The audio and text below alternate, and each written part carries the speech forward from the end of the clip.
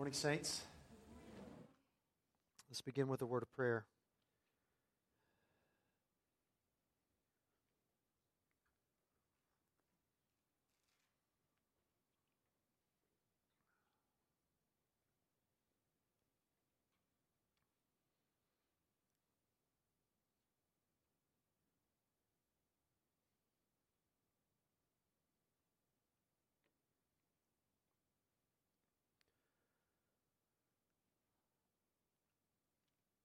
Father, it's an overwhelming thing to be found this morning in Christ. Just a blessed reality. And we're so grateful for it. We praise you for your great kindness. We praise you for his humility and love for us, that he would condescend to take on human flesh and purchase our pardon, that he would be our Savior and our Lord, and that we would find ourselves this morning as your children, able to praise you and love you as we never could have before. We thank you for these things, and we pray now that as your children, you would grant us to understand your word, to embrace it, and to love it. We pray that as we are confronted with a passage of Scripture that perhaps we know well, that we would read it anew, that we would apply it anew, that where we have grown lax in our obedience, we would be energized out of love for you and for the Savior, that we would find him so lovely that we would want to be like him more than anything, that we would find nothing more exciting and delightful than to be like Jesus. We ask for your help in these things, and we do so in Jesus' name. Amen. Please open your Bibles to Mark chapter 10.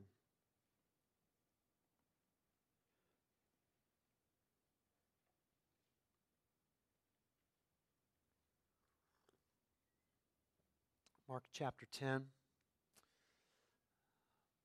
This morning we're considering verses 32 through 45.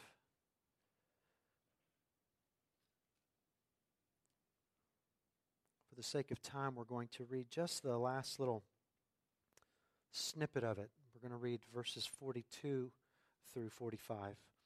So as you're finding your place there, I'd ask you to stand with me, and we'll read Mark 10, 42 through 45.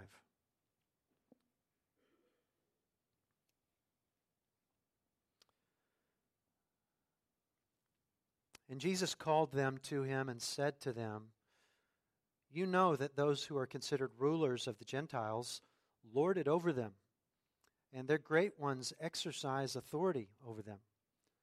But it shall not be so among you. But whoever would be great among you must be your servant, and whoever would be first among you must be slave of all.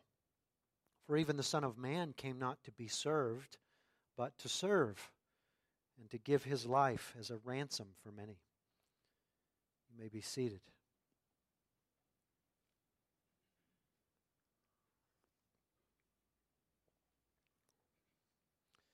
Think with me for a minute about your first job. Some of you may be in your first job. Some of you may have a hard time remembering your first job. It was so long ago. Those of you in that situation, it's a long time ago, your first job. I wonder if you would ever go back to that job. Some of you may be so miserable in your current job that you would do it in a heartbeat, but most of us have come a long way since that first job, and we wouldn't ever go back to that first job. That tends to be the way of it. You start at the bottom and you work your way up in life. Tim Cook, who is the current CEO of Apple, he and actually Warren Buffett, who may be the most well-known investor in the world, they both started out delivering newspapers. I wonder if they would go back to that job.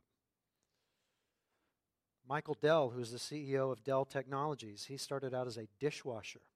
I wonder if he would go back to that position in life, give up his grand state in this world and go back to washing dishes.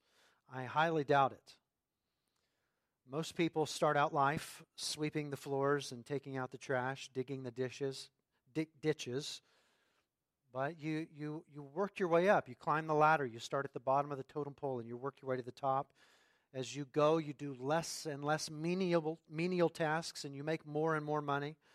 And that's just the way the world is. That's the way every company is. It's the way every organization is. It's the way every kingdom is, except one, the grandest kingdom, which is the kingdom of God. In the kingdom of God, it works precisely the opposite way. The greater you become, the more mature you become, the lowlier you become in service, to the point that if you could ever become the first in the kingdom, you would behave like a slave. It's remarkable. It's completely the opposite of the way that the world works. Now, why is the kingdom of God completely opposite of the world? It's because the king of that kingdom is that way. You know, he started out in a position you just can't get any higher. You can't get any higher than the Lord of glory, above all, eternally existing in perfect fellowship with the Godhead. You can't get any higher than that. Yet he did the opposite of what everyone in the world does. We climb to the top. He climbed to the bottom, you might say. He was the eternally existent Son, and he condescended, taking the form of a man. And not just the form of any man, but he took the form of a servant. Not just any servant, but he became obedient to the point of death.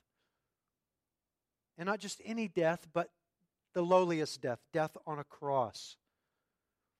And having become the lowliest, the Father declared him the greatest, the highest, and gave him the greatest name above all, so that everyone bows to him. He was the lowliest and therefore the greatest. And Jesus says to all mankind, follow me.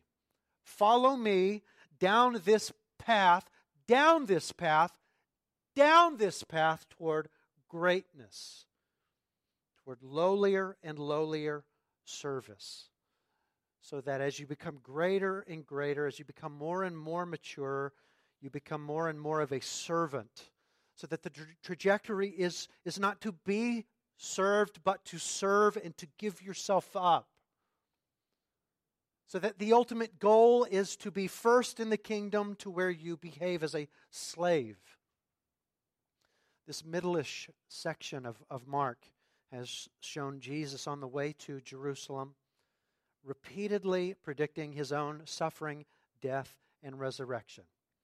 And with each prediction, the disciples failed to understand not only the prediction itself, but what it means for their trajectory in life. And so with each misunderstanding, Jesus has taken the opportunity to teach them about the nature of discipleship. So in this passage, beginning not in verse 42, where we began just a moment ago, but in verse 32, Jesus gives this third iteration of this pattern. And the message is essentially the same as the first two. Jesus giving of his life in service to others is to serve as the blueprint for those who would be his disciples. We don't climb to greatness, but we descend to greatness in the service of others. And we do that because that is what Jesus has done. In this passage, there are really two grand ideas, and they both answer the question, what is the significance of the passion of Jesus Christ for his disciples? As Jesus is going to Jerusalem, as he's going to suffer and die, what is the significance of that for us? The passage gives us two answers. And so we've got two main points this morning. The first actually undergirds the second. The first answer is that Jesus died and rose to save us from sin. He died and rose to save us from sin. So Mark begins the passage in verse 32. Let's look there, verse 32.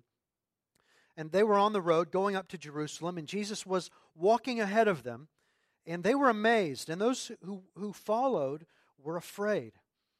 And taking the 12 again, he began to tell them what was going to happen to them. So So Jesus is leading this pack on the way to Jerusalem. Some are amazed, some are afraid. Likely they're both groups, the afraid and the amazed. They are so because they have heard Jesus say what is going to happen there. They're amazed because he's determined to go there, and they're afraid because he's determined to go there, in spite of what they know is going to happen to him, what he has said repeatedly is going to happen to them. And so he takes the 12 aside again and tells them what's going to happen to them. Look at verse 33. He says to them, "See, we're going up to Jerusalem, and the Son of Man will be delivered over to the chief priests and the scribes, and they will condemn him to death and deliver him over to the Gentiles. And they will mock him and spit on him and flog him and kill him. And after 3 days he will rise." Now, of the three predictions that we've seen, one in chapter 8, one in chapter 9, and now chapter 10, this one is the most detailed. And we'll see as we progress later in Mark that what we see here in verses 33 and 34, this is exactly what happens to Jesus. Now, one unique feature of this prediction compared to the prior two is that it closes with Jesus explaining what this is going to accomplish. When we get to verse 45, he tells us why he's doing this. Someone reading Mark for the first time with no real knowledge of the good news might be able to piece together a rough idea of why Jesus is so determined to go to Jerusalem to die. But most likely, a person reading this for the first time, they would only be filled with questions. If Jesus knows this is going to happen to him in Jerusalem, why is he going? Not only why is he going, but why is he so determined to go? Well, we finally find out why at the end of this passage, and we've just read it a moment ago. And verse 45 serves like a bookend on this passage. The first bookend, of course, is the beginning of the passage. Verse 45 is like the second bookend on the end of the passage. And they set us up to understand everything in the middle. Now, I'd like to go ahead and look again at verse 45 together. Why is Jesus so determined to go to Jerusalem? Verse 45 tells us what this accomplishes. Verse 45, "For even the Son of Man came not to be served, but to serve, and to give his life as a ransom for many." Now, I'd like to focus just on a couple of words in that verse. Ransom and for.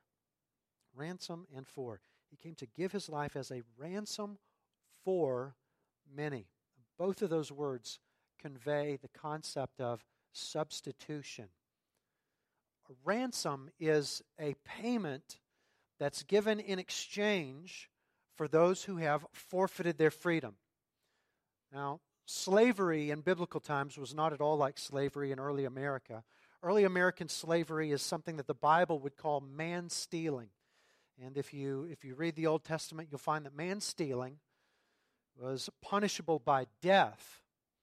But slavery in the ancient Near East was completely different. It was generally temporary, and it came about as a person forfeited their freedom in order to pay a debt or in order to pay for a crime that they had committed. And one could receive their freedom back by paying a ransom. A ransom would pay their debt. It would give them their freedom back. So that's the word ransom. Underneath the word for is a Greek word that's not the typical word for the word for.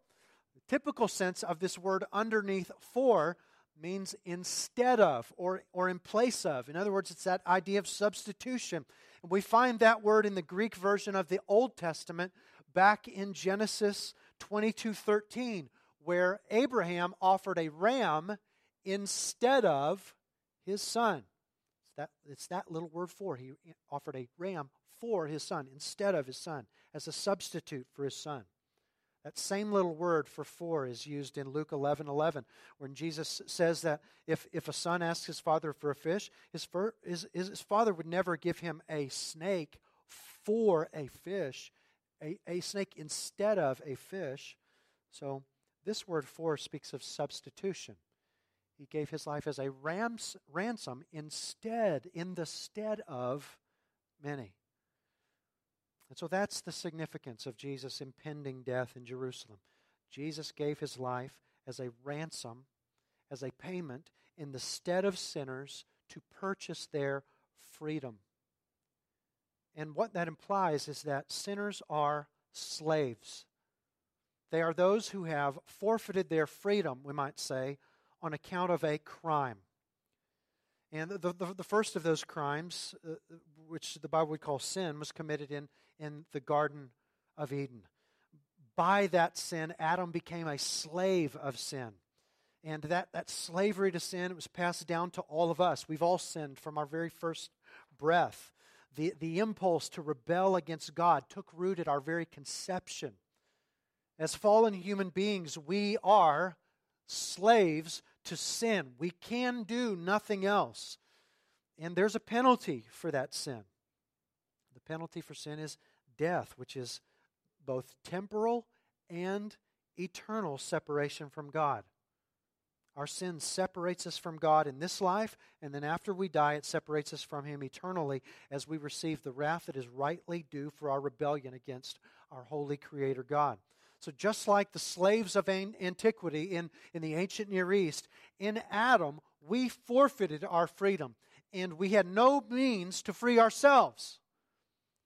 But the great news is that even though God is a just God and He demands a full payment for sin, God is at the same time a loving and merciful God, and so He made a way for our ransom to be paid. Though we could not pay it, He would pay it by sending His Son, this Son who started at the top and descended to the bottom, that He might become, in a sense, the slave of all. Christ alone was worthy and capable of ransoming others by His own life and death. So deep is the love of the Father that He sent the Son to do that.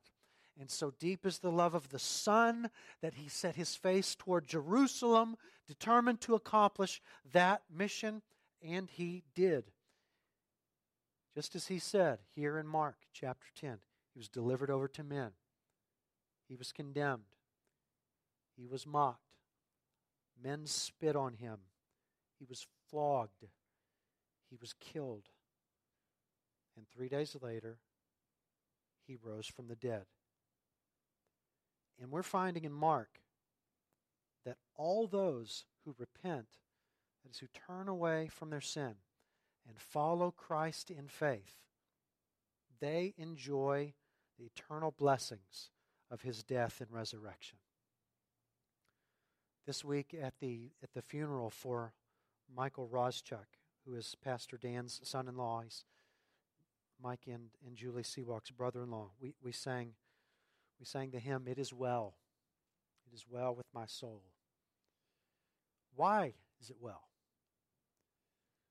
That song points to substitution, the substitution of Christ as the ground for the well-being of the believer's soul.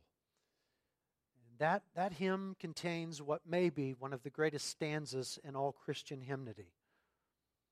My sin, oh, the bliss of this glorious thought. My sin, not in part, but the whole, was nailed to the cross, and I bear it no more. Praise the Lord! Praise the Lord, O my soul! Hallelujah! Hallelujah! Why is it well with our souls in good times and in bad? Why are we saved from the wrath to come? Because He took our sin, not in part, but in whole, upon Himself, and He exhausted the wrath of God for that sin on the cross, so that there is no more wrath left for us. Our debt has been paid. And we have been completely and fully ransomed. No longer slaves. We live as free from sin and death. In Mark 10, Jesus is headed to Jerusalem. He is determined to go and be our substitute, that He might ransom us from slavery to sin. that we might live forevermore. What is the significance of Christ's passion for us, his death, his resurrection? What is the significance of that for us? The first answer of this text is that we are saved from sin. We are ransomed from slavery. That is the message of the bookends of this text. The first, the prediction, and then verse 45. The bookends teach us that. Now, the middle of the passage gives us actually the main point. And it prevents us from misunderstanding something. Does our freedom from slavery to sin, does that mean that slavery, the forfeiting of our freedom in every sense, is a thing of the past? No. Because there is a second significance of Christ's passion, and it is directly related to the first.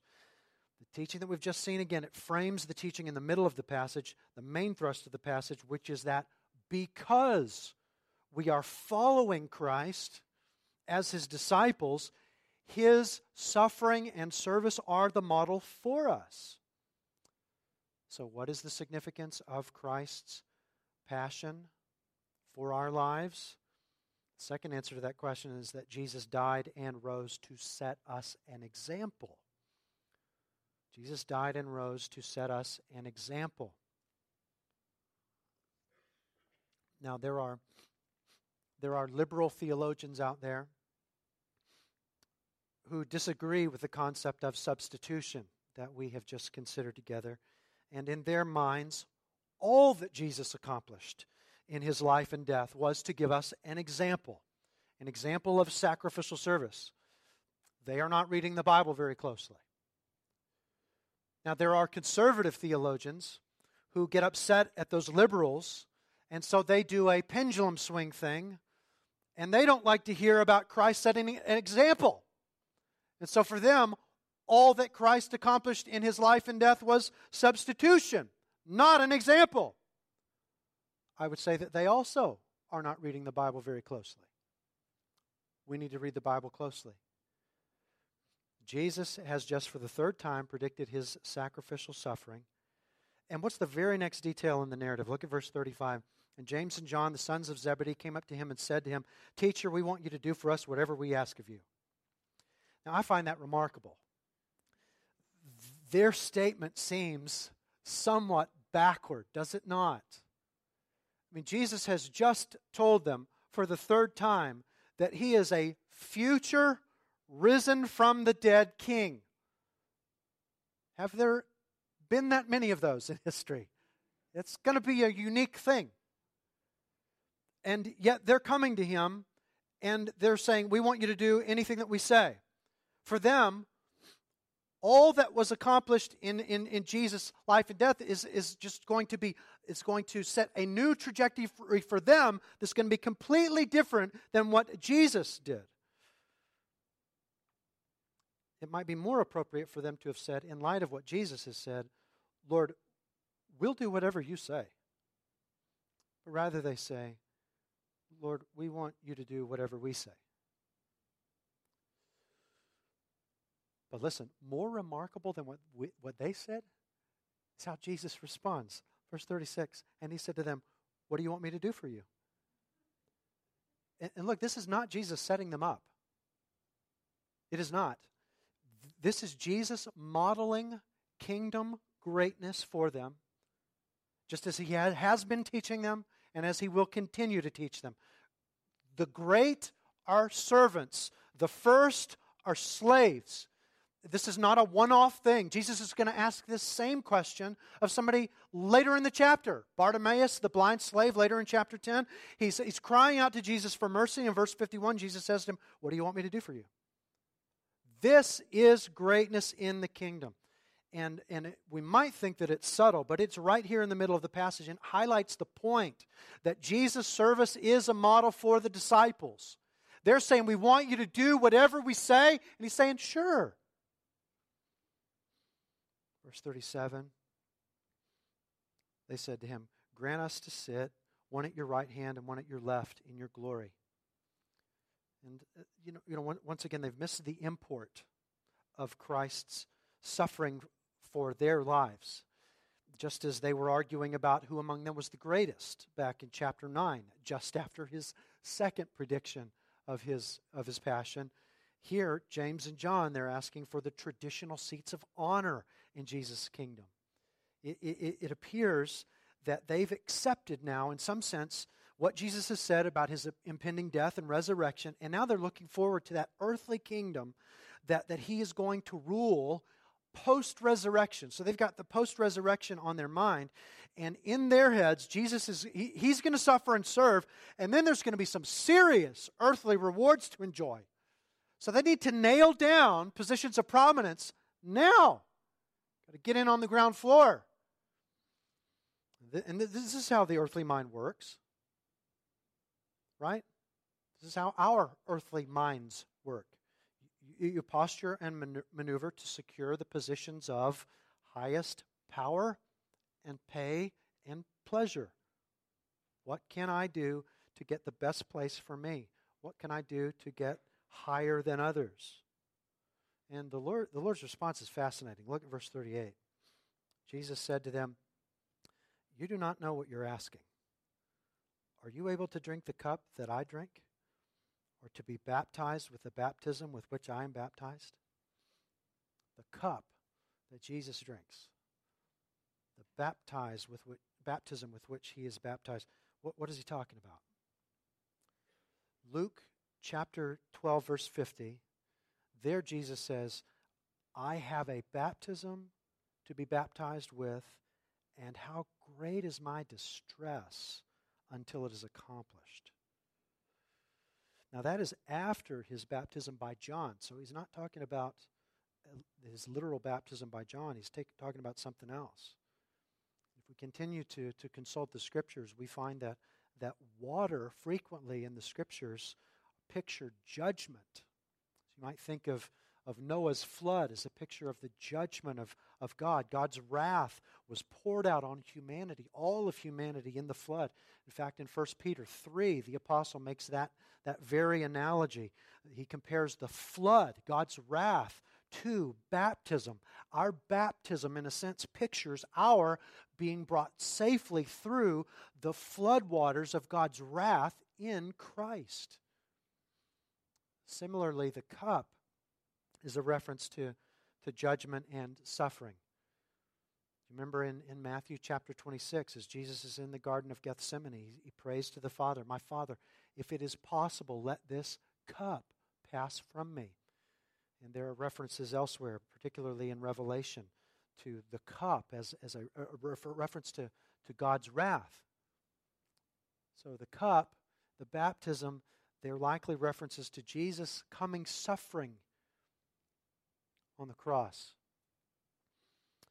Now, think again about what the sons of Zebedee have requested. They want to sit one at his right hand and one on his left. One on his right hand, one on his left. Those words are used one other place, only one other place in Mark. Think about that for a second. One on his right hand, one on his left. Does anything come to mind? It's Mark 15:27. Mark 15:27 reads this way.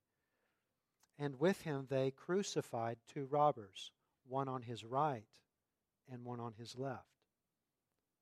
John and James, they want the places of prominence at Jesus' right and on his left. Truly, they don't know what they're asking for. Jesus' right hand and his left are places of suffering. Are you able to drink the cup that I drink? Are you able to be baptized with the baptism with which I'm baptized? They don't know what they're asking for. Verse 39, "And they said to him, 'We're able.'" Now that reminds me, those of you who are familiar with the Old Testament, this may ring a bell to you too. It makes me think of Joshua 24. I don't have time to explain that, but just write it down. Read Joshua 24 this afternoon, and you'll see the similarities. They don't know what they're signing up for. They are all gusto and confidence, and shouldn't be. Look at the rest of verse 39.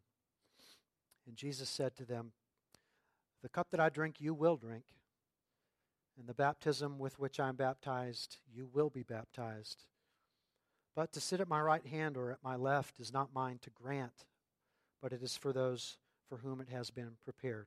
You will drink the cup that I drink. You will be baptized with my baptism. Now, if those are references to suffering and judgment, what should we make of that? Does the believer suffer with Christ?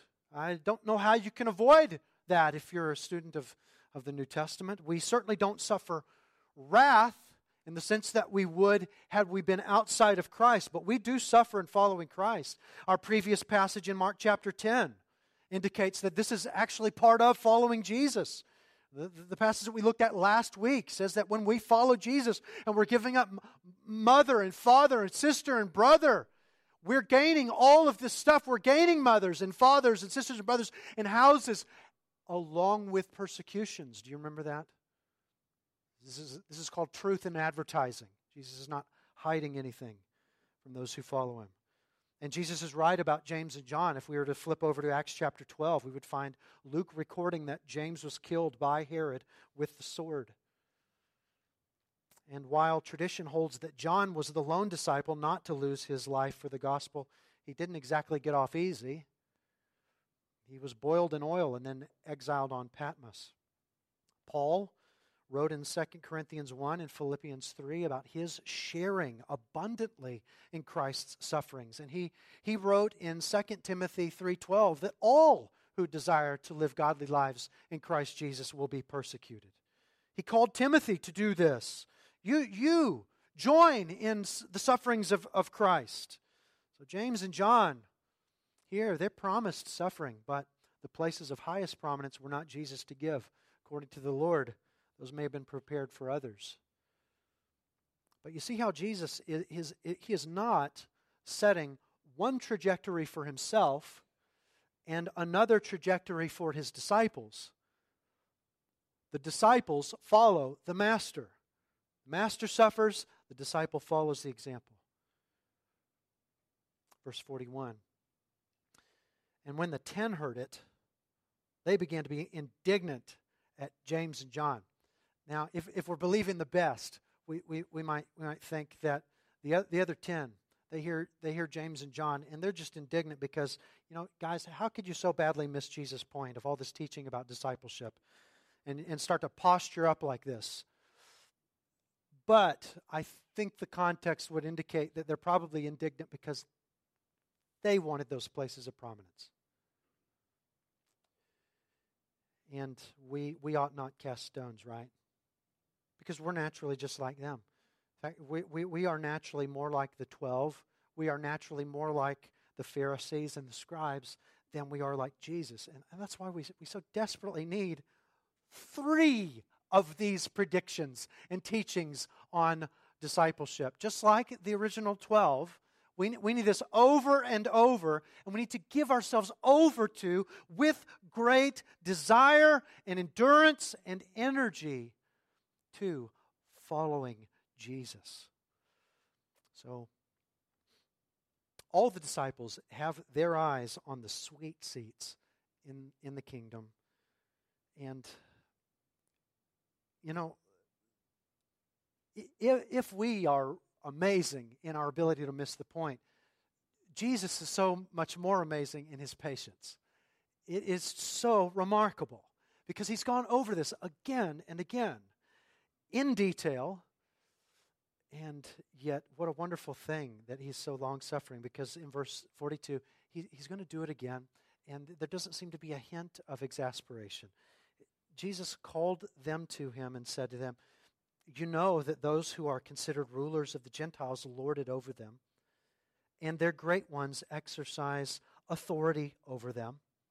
Now, precisely, that you go to any organization in the world, and the inferiors in that organization and the superiors in that organization, they're not going to talk to each other the way Jesus and James and John have talked to each other in these previous verses.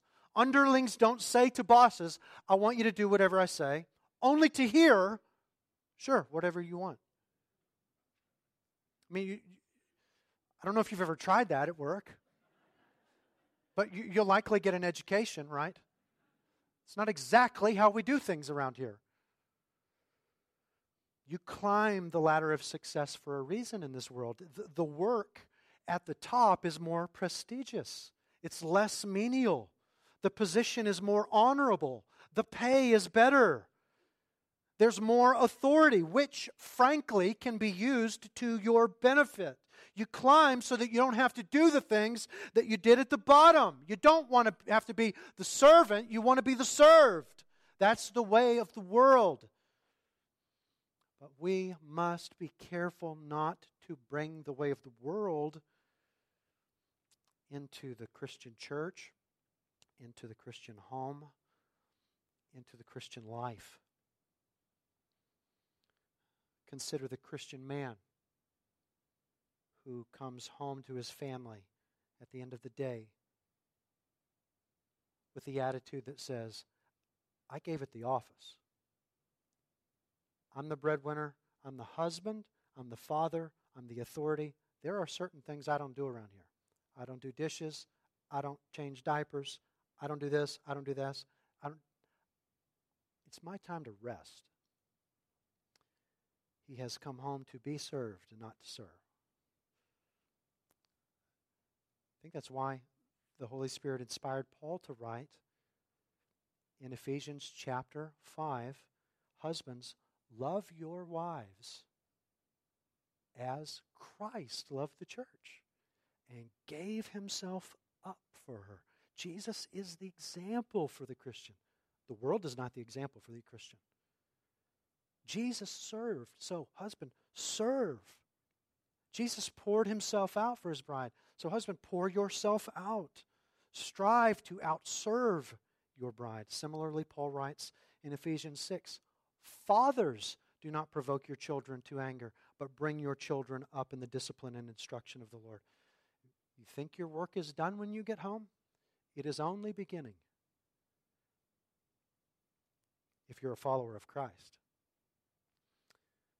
Consider also the person of authority in any capacity, the Christian supervisor in the workplace, the Christian husband, the Christian parent, the Christian whatever, any Christian in authority who uses that authority to require everyone around them to accommodate their sin.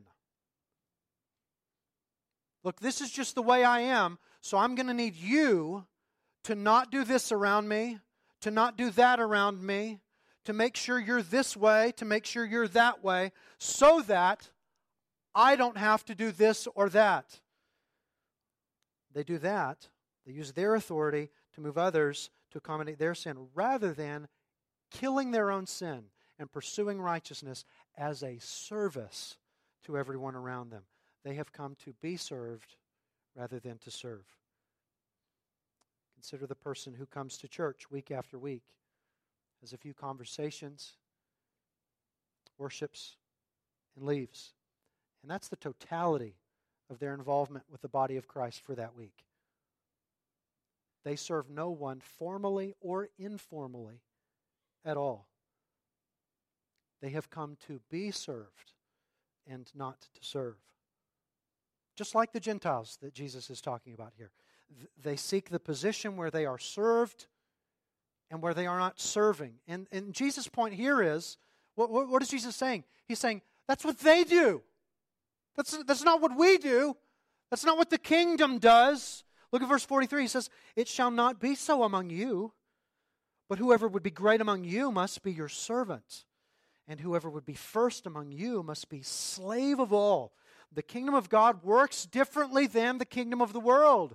Greatness is in service, and prominence is in lowliness.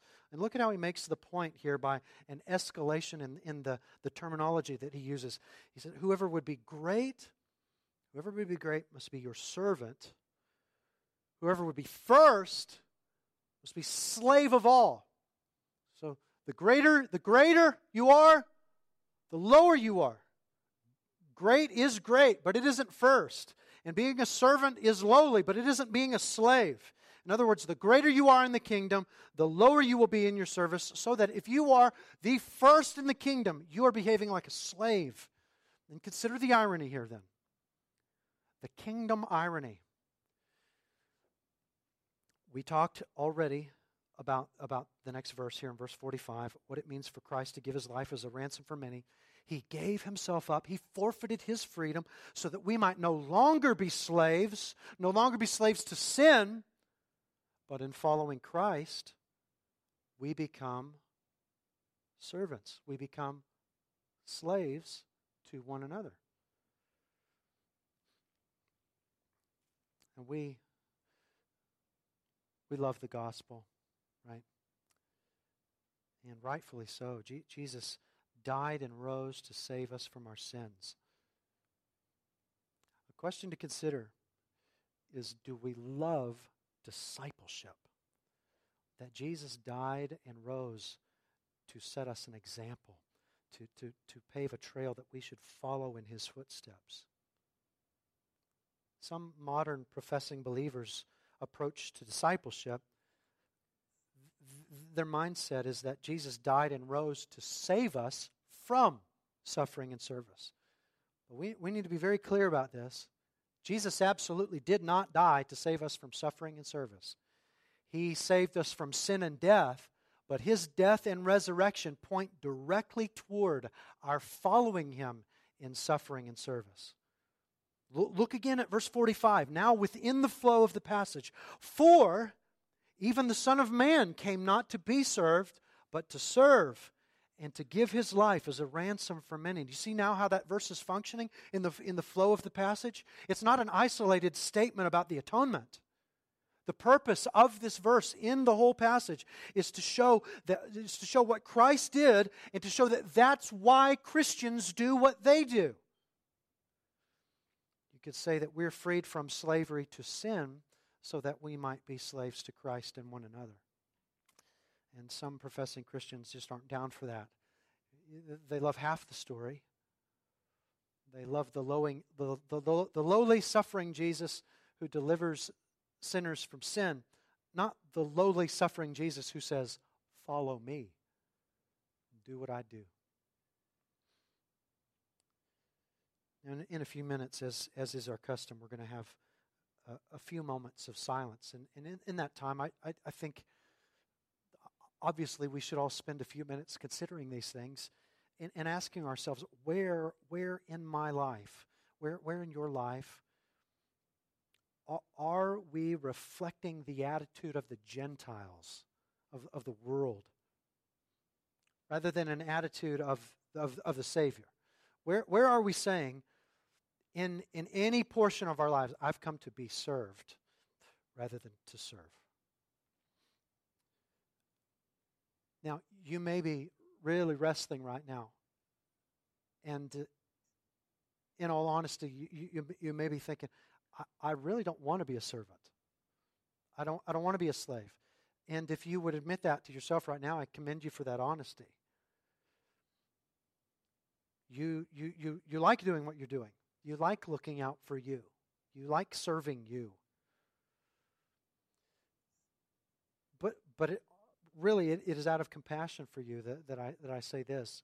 In holding on to your freedom, in a sense, you're forfeiting joy. Pastor Rick read from John 15 earlier this morning. I'm sorry, John 13. Pastor Jason read from John 15 earlier today. And both of those passages point towards something. And that is that when Jesus is calling us to follow him, he is not robbing us of joy. He's leading us to joy. He's leading us to blessing. John chapter 13, as Jesus is washing the disciples' feet, the last verse that Pastor Rick read said, if you believe these things, if you know these things, you are blessed if you do them. You're blessed if you do them. Now, there are a couple of different Greek words for blessed. That one has the connotation of happy. You're happy. You're happy if you do what I've done and you're washing your brothers and sisters' feet. And in John chapter 15 that Pastor Jason read for us, said, these commandments that I've given to you that you may have my joy. Listen, not bottom shelf joy, Christ level joy. that your joy may be complete. I've given you these commandments not as a killjoy, but as a Christ-level giving joy. And I would encourage you to think about the people around you who tend to serve as a way of life. I think of probably a dozen people in this church who serve like crazy. We got people in this church who serve so much. And I'm not talking about just formally. They do serve formally, but they also serve informally. And what I mean by informally is they're meeting with people to read the Bible. And when people get sick, they're taking them meals. And they're texting people when they know that they're down and sending them Bible verses, encouraging them. They're serving informally along with the formal things like putting together the PowerPoint that we don't even think about as we're singing songs on Sunday mornings. There's people that are serving so much formally and informally, I don't even know how they have time to brush their teeth. You would think that with all that serving, they would just be miserable, right? They're the most joyful people here. There must be something to the words that Jesus said in John 13 and John 15. Imagine that. The Bible is true. Jesus gave us these commandments that we might have His joy and that our joy might be complete. Why don't we follow Him? Why don't we follow Him along with these brothers and sisters and descend to greatness, descend to service and joy, and pursue those positions of greatest prominence, slaves of all. Let's pray.